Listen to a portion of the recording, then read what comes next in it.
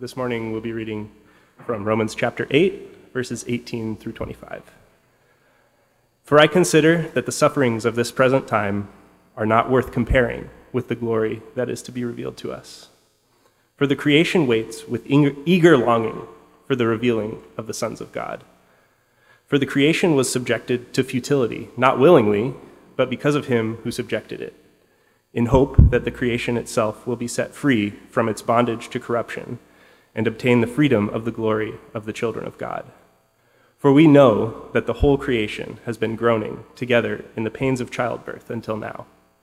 And not only the creation, but we ourselves, who have the first fruits of the Spirit, groan inwardly as we wait eagerly for adoption as sons, the redemption of our bodies. For in this hope we were saved. Now hope that is seen is not hope, for who hopes for what he sees? But if we hope for what we do not see, we wait for it with patience. The word of God for the people of God. Thanks be to God. You may be seated. Again, good morning and welcome to Christ the King. We are in a study over these few weeks, which will end in February on the last Sunday, going through Romans 8. We're basing our study, we're using the backdrop of a documentary called 14 Peaks on ascending the highest peaks in the world in 6 months or less. So if you haven't watched that yet, I encourage you to watch it. But we're looking at one of the great peaks in the Bible, Romans 8. I have some friends whose goal is to climb every peak in Colorado that's over 14,000 feet. Now, if you know Colorado, some of you are from Colorado, you know there are 54 of them, and one of my friends has done 52 of the 54. Quite an achievement. So what we're after here, though, this morning is to ascend together into the beauty and the power of Romans 8 for ourselves, to sense again how God is drawing us up and out and into places where we can look from Romans 8. One commentator calls it the great cathedral in the Bible. So if you think about walking into a great cathedral, how beautiful that could be, majestic it could be, there's also this sense of we step on to the peak as we climb through Romans 8 to get to the place where we get to see the glory of Christ revealed to us in ways that we'll celebrate even today. So as we do that, let's pray together again. Let's ask the Lord to be with us. And as we do that, let me encourage you to pray for someone near you, that they can hear the voice of the Good Shepherd this morning. So Jesus, come and help us pray.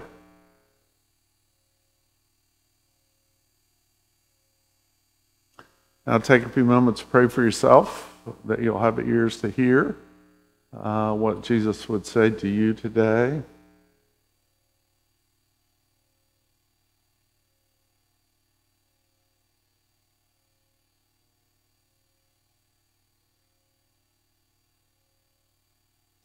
And take a few moments to pray for me that I can hear from the Good Shepherd as we look at this passage today.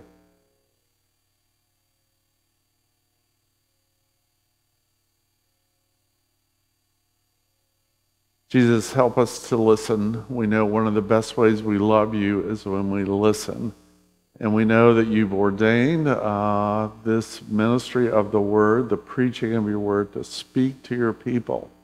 And so would you speak into the very core? Would you teach us truth in our inmost being, that we might sense again this invitation to the depth and the riches of Christ in us, the hope of glory, we pray. Amen.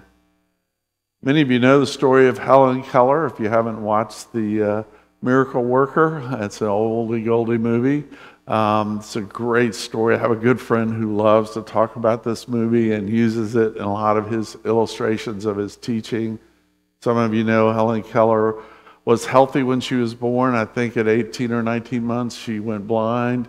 She became very difficult as a child because of her blindness. So much so that family members were saying to her mother, she needs to be institutionalized, which way back when, that's where people who had difficult children, you were put in institutions. But her mother did not give up on her. There was a teacher for her The story goes on, and Helen Keller graduated from college, became this famous lecturer, and in some ways is a picture of how somebody's life in the midst of suffering, blindness, can see and a way of living their life that has meaning. Helen Keller said, the only thing worse than being blind is having sight but no vision. Now, some of you know the verse in Proverbs that says, where there is no vision, people perish. People perish. Where there is no vision, people perish. Listen to Eugene Peterson's translation of Proverbs 29:18 when he said, if people can't see what God is doing, they stumble all over themselves. But when they attend to what he reveals, they are most blessed. One of the things that we'll talk about this morning is suffering does not define us, but it does direct us. When we get here to Romans 8, Paul has just already in verse 11 introduced this idea after he says we've been adopted into God's family. We have assurance, we have significance that we belong to him through what Christ has done. To have the thrill of knowing not only have we been accepted, but we've been adopted through the gospel into a relationship with God himself. But listen to what Paul says in the verse right before we get to verse 12 here where we are today, where he says, if the spirit of him who raised Jesus from the dead dwells in you, he who raised Christ Jesus from the dead will also give life to your mortal bodies through his spirit who dwells in you. And then to jump down to verse 17, he says, and if children, then heirs, heirs of God and fellow heirs with Christ, provided we suffer with him in order that we also may be glorified with him. So Paul sort of sets the stage for the next question. So it's one thing to move out of, there's no condemnation for those who are in Christ Jesus. The banner over us is we are not condemned people. We live in a shame-free zone. We live in a guilt-free zone. I remember as we were singing Christ Alone this morning, I was thinking about some time that we've had in Ireland, particularly in Dublin. Trinity College is there. There's a fabulous fellowship of Irish believers, lads and lassies, who gather together to study God's Word and pursue Christ. But there was a little T-shirt they had that they would wear. It was very small, but it said, no guilt in life, no fear in death. And that's sort of a summary of Romans 8. No guilt in life, no fear in death. But then we get to this place where Paul says this. He says, for I consider that the sufferings of this present time are not worth compared with the glory that is to be revealed in us. Really, Paul? I mean, if we're going to be honest here, I mean, when you read that, how does it resonate with you? Some of you have friends who are suffering. Some of you are suffering. Some of you, the level, intensity of suffering is way up there. It's not like if we said on a scale of 1 to 10, and 10 is the worst. Many of us might say we're 3, 2, 4, but some of you are 8, 9, and maybe even 10.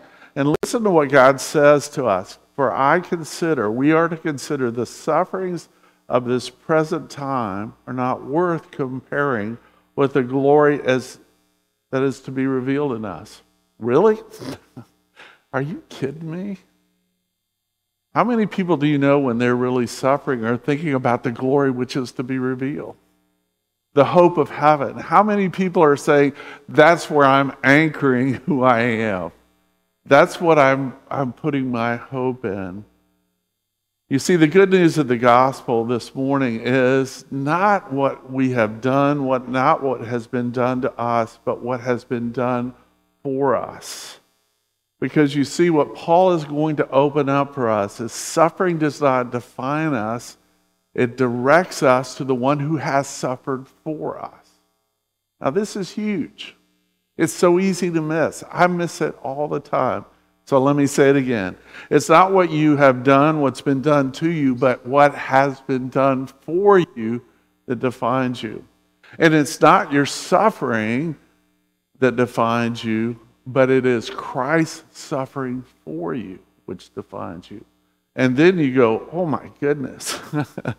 Say more. How is it possible that this is true? And so how does suffering then, if it doesn't define us, how does it direct us? Now, this is genius right here. If you study the Bible, you love the Bible, many of you have read this and studied it and been in studies, but notice how Paul uses creation to draw them in. When he says, "For I consider that the sufferings of this present time are not worth comparing with the glory that is to be revealed to us. For the creation waits with eager longing." Now we know that creation is not a person. It doesn't really have feelings. It's not real. But Paul is using something here which all of us can connect with and sort of listen to. Because we might not get excited about where he wants to take us, but if he takes us through our understanding of the role of creation in our lives, then all of a sudden, okay, tell me more. It's just I love the way Paul is using the creation as an illustration of our connection to our God. Because Jesus said, "Let there be light." He is the creator of the whole world. He said, "Let there be light," and there was light. He set the stars in the heaven. Jesus speaks right now, and all of creation hangs on the word that he speaks. It all depends on him as our creator. Now, one of the adventures that Valerie and I have been on, Valerie is my wife, for those of you who haven't met Valerie, she's right here, is that at some point now, if I get to choose where I go on vacation, I have one place I want to go every time, all the time. I don't need any other arguments. I don't need any other pleas. It is enough that the beach is for me, I love the beach. I love the ocean. That's where I would go all the time, every time, same place, all the time. That's where I want to be. Valerie is the adventurer. Valerie is the one that says, "Hey, let's explore. Let's go visit all the national parks. Let's go see the national parks." Now, again, my reflex to that is not to be excited, but I don't know. It's just hard for me to get excited about. When you say national parks, that sounds like Sunday school. No offense. But it's oh, really? I have to go to Sunday school? I know where the place of worship is. It's right there on the coast. And so Valerie encouraged me, and we have started on this journey of visiting as many national parks as we can go to. Now, I can tell you that we've been to some spectacular places, but let's pick one nearby that all of you can get to, and that's to go to Acadia National Park. Oh my goodness, I had no idea. Cadillac Mountain, get up on the top of there and look into Canada, look across the water there. But to stand on these amazing rock cliffs, and there are these warnings of don't get too close because waves come up and can pull you over. But there's a beauty to Acadia that just because I'm made in the image of God, I know who God is generically, but when you get out in creation, something begins to happen to you. You connect to the fact that there is a God. Now, you might run away from it, you might deny it, but there's something about the order and beauty of creation that pulls you in. The other place that if I was going to say, if you could go to one national park, go to Glacier National Park in Montana. I got asked to go to do a renewal of a couple's vows in Montana, and they invited Valerie and I to come, and it was near Glacier National Park. And of course, Valerie said, "Let's go to Glacier." Okay. My expectations were so small that it would be, it's just the mountains and some flowers and some glaciers. Okay. But oh my goodness, of all the places that I've ever been that physically creation has overwhelmed me, even more than the beach, it's Glacier National Park. So please go if you can. But notice what Paul's doing here, because he's talking about, and again, creation is not personal. He's just saying there is a reality to creation that's connected to us. Now notice the way he uses language to draw us in. He says, "For the creation waits with eager longing," that's deep desire, "for the revealing of the sons of God," because creation is connected to us. And another thing, if you've never studied this or understood it, as the world as we see it now will be renewed, will be made new, and everything that we see in Acadia Glacier and on the coast of the Outer Banks of North Carolina is going to be renewed and marvelous, and we're going to dwell there, and we're going to get to see a new heaven and a new earth. And creation is made to be connected to people who love God completely because they've been set free or have been created to know that, much like the Garden of Eden. The creation is made to be nurtured and cared for by people like us. And a little sidebar here real quickly. If anybody should be concerned about it, it's the environment, it's Christians. Because God made the world. He made it. It's beautiful. It's powerful. But Paul's kind of trying to draw, again, the skeptical, the Roman church, the people in Rome, to say, maybe your suffering seems overwhelming. Nero is killing Christians. Things are difficult. There's sickness everywhere. You're third class as a citizen in Rome if you identify as a Christian. Suffering is everywhere. And when you're around a lot of suffering, that's all that you can see. That's your vision. This is what defines me. How hard and difficult things are for me or my family or my friends or our country. I mean, you don't have to go very far, and you see it and you experience it. But what is the vision that God wants to give us in the midst of suffering? Well, he's unpacking it here when he says, "For the creation was subjected in futility, not willingly, but because of him who subjects it in hope." Back in, I have to kind of think of where I am chronologically, but in the late 70s, when Valerie and I were in Philadelphia, I'm attending seminary, I got to know a man who was a professor at Makerere University in Kampala, and he had to flee on a minute's notice with his wife. They had to flee and leave Uganda, flee into Kenya because of the reign of Idi Amin. And Amin was not only killing people, he was destroying the land and the rivers. And he was polluting the rivers out of his madness. And I just remember, I can always remember my friend Cave teaching from this passage and getting right to this little phrase here, in hope. Because he had hope that God was going to show up and rescue Uganda. He knew that there was a presence and a power that comes from God that doesn't say that suffering has the last word, that it will end there. And I just remember him telling a group of us how much he was hanging on, right that little phrase right there, in hope. So think about whatever you're going through in suffering right now, and difficulty and challengings. What might be going on is something that's going to draw you to what we see here is, what does it mean to have hope? Real hope in the midst of devastating, disappointing, frustrating, alienating circumstances that say, God, where are you? What is in the world is going on? Notice how, again, God invites, if creation's groaning, it's okay to groan. You know? It's okay to groan. It's okay to sigh. One commentator says that when you begin to understand this passage, he says you will hear a symphony of sighs. Many of you love the symphony, love the music, but just to hear a group of people sighing together over the sadness and the suffering that they're in and what is happening to us.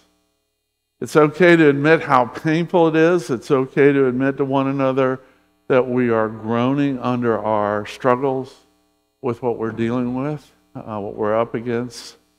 The worst mistake we can make is to suffer in silence and not be open to that. But again, God's trying to draw us in, because listen to what he says.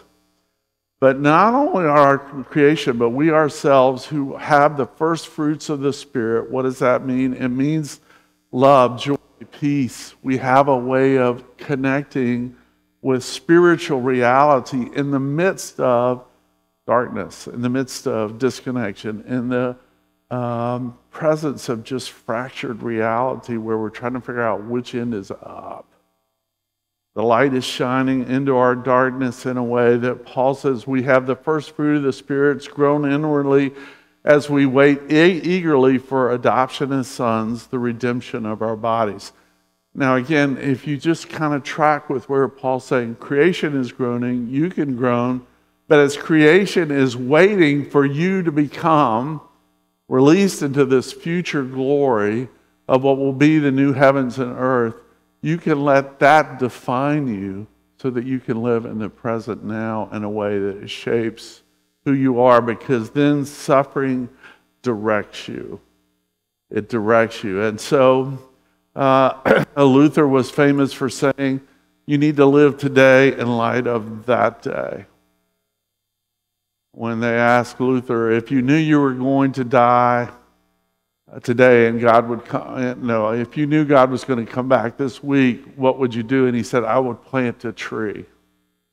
Now here's this great preacher of the gospel. Because he knew about the new heaven and earth, he was already tied into that reality. Now this is so hard for us because we're so bound up in the here and now and the present. We're so in tune with our longing for the fulfillment of our ambition, the approval of others, our body image, our financial security, our political security.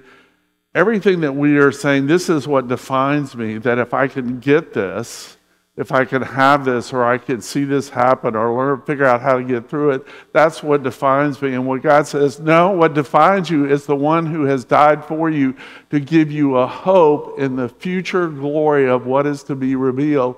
So that hope comes ricocheted back to you in the present so that your life is radical.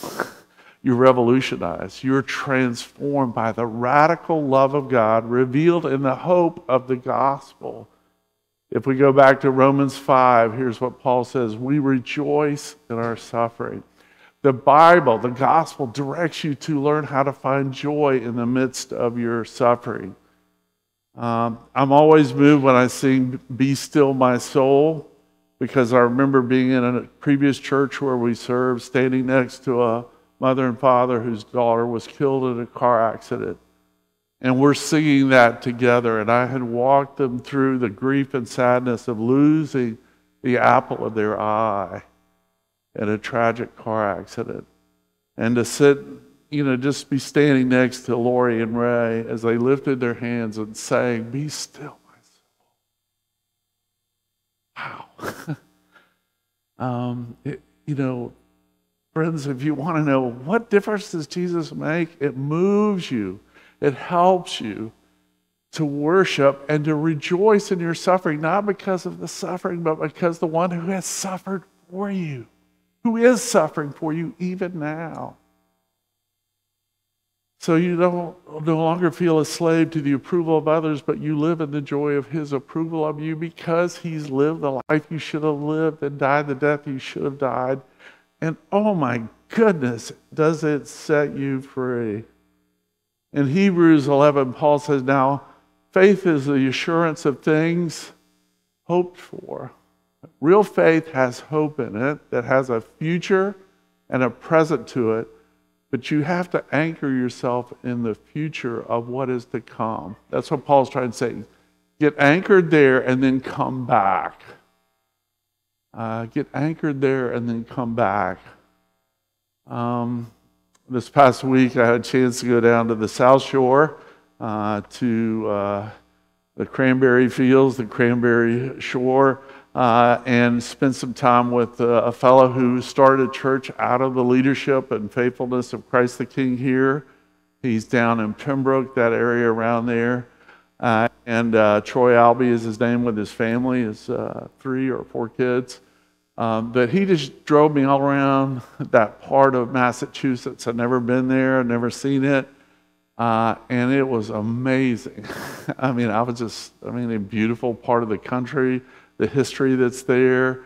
He told me about this TV show called Houses That Have History, which is on the HGTV thing. Valerie and I have watched some of that about people who renovate houses there that were built in the 1700s in Massachusetts.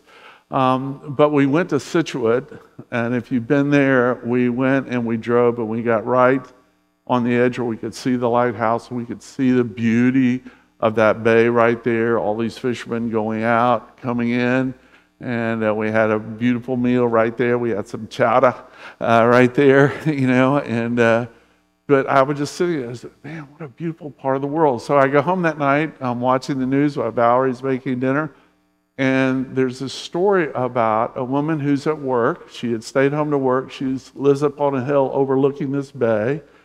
She sees a ship out in distress, She sees smoke come up, and she sees the ship sink. She immediately calls 911, and within 45 minutes, people are there to rescue 3 fishermen who were in the sea, freezing to death. And if you watch the news thing, one of the men talks about, the reporters saying, what were you thinking? He's in the hospital. He's like, I said, I thought about, am I going to see my family again? Now, again, here I am. I see the creation, if you will, but then I see a redemptive story. Because this woman stayed home from work, sees the ship sinking, calls 911, these 3 fishermen are saved. Is your ship sinking today? Is the smoke coming up from your heart and your mind because you're so bitter, resentful, sad, disillusioned? God has his eye on you, and his 911 is John 3:16. For God so loved you that he gave his son, his only son, to suffer and die in your place. And you know what? It doesn't take 45 minutes for him to show up. If today you will say, Jesus, help me, rescue me, save me, deliver me from the approval of the world, the approval of others, deliver me from feeling like I have to have a certain body image to feel good about myself, or I need a certain amount of money, or I need whatever you fill in the blank, but let what you did for me on the cross define me. Oh, my friend, you can walk out of here so different, because it's not what you've done, it's what's been done for you. And that's what Romans 8 is. Just, it's bringing it. Good friend of mine who went to Harvard, he and I actually went to seminary together, first year together, 1975. His name is David Pallison. He's written a tremendous book on grace and suffering. And I'm just going to read you a little bit of what he has here, because when you begin to understand how suffering directs us to this future glory so that we can live in this present broken world and love people with the love that we've received, listen to how David talks about it in a way that hopefully you'll say, oh, it makes sense. This is real. This is helpful. Because David writes, whenever you start suffering, here are the questions you ask. Why me? Why this? Why now? Why? David writes, God comes for you in the flesh in Christ into suffering on your behalf. He does not offer advice and perspective from afar. He steps into your significant suffering. It's personal to God that you're suffering. He takes it personally that you're hurting the way you are hurting. He will see you through. He will work with you the whole way. He will carry you even in extremis. This reality changes the questions that rise up from your heart. That inward turning, why me, quiets down. See, when God's helping you move past the why me, listen to what he says. It lifts its eyes and begins to look around. You turn outward and a new wonderful questions form. Why you? Why you? Now he's referring to why you, God. Why would you enter into this world of evils? Why would you go through loss, weakness, hardship, sorrow, and death? Why would you do this for me of all people? But you did. You did this for the joy set before you. You did this for love. God's 911, John 3:16. Okay, you did this for love. You did this showing the glory of God in the face of Christ. As that deeper question sinks home, listen to this little phrase. This will help you. What do I want to take away today from the message? David says that when you begin to understand Christ's role through and in our suffering, the way he suffered for us, suffers with us, and is able to redeem our suffering. Listen to this little phrase. He says, you become joyously sane. Wow. You're not crazy. You're not going to go crazy. Because when you begin to identify with what defines you is his suffering for you, you will have a joyful sanity about you. That, oh my goodness, what a gift. The question generates a heartfelt response. Bless the Lord, O my soul. Thank you, my Father. You're able to give true voice to and thank you amid all that is truly wrong, both the sins and sufferings that now have come under loving kindness. You're finally prepared to pose and to mean almost unimaginable questions. Why not me? So here's the goal of Romans 8, is to get you to move from suffering doesn't define me, it directs me to Christ, and then it helps me to get to this place, why not me? If we could have met with Helen Keller's mother when her daughter went blind, and people are saying, why don't you institutionalize her? Why don't you give up on her? But she got help for her daughter. God, that's a picture of God's love for us. He does not give up on us, and then he uses us to show people that he does not give up on them.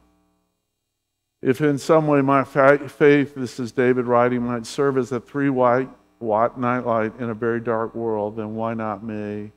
If my suffering shows forth the Savior of the world, why not me? If I have the privilege of filling up the sufferings of Christ, if he sanctifies to me my deepest distress, if I fear no evil, if he bears me in his arms, if my weakness demonstrates the power of God to save us from all that is wrong, if my honest struggle shows other strugglers how to land on their feet, if my life becomes a source of hope for others, why not me? Why not me?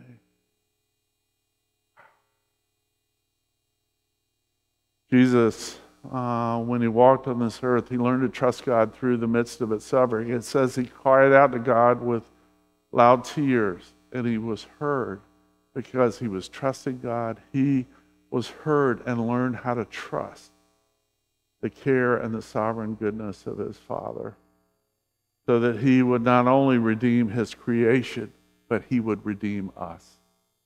Let us pray. Lord, we are so grateful for this call out of the quicksand of this world to say we just feel so defeated or discouraged or just totally perplexed by how hard and difficult life is. Lord, again, anchor us to the glory that is to be revealed when we will live in a new heaven and earth, when we will walk in Glacier National Park and just marvel at how glorious it was meant to be, or be at Acadia, or be in Yellowstone, or be in different parts of the world where the majesty of your creation will be on full display. But Lord, we thank you that on a cross, on a lonely hill, on a mountain that Jesus scaled for us, he came and loved us and saved us and rescued us. And we pray now, Jesus, you'd help us to come to the table with hearts that are ready to receive your goodness and mercy. Amen.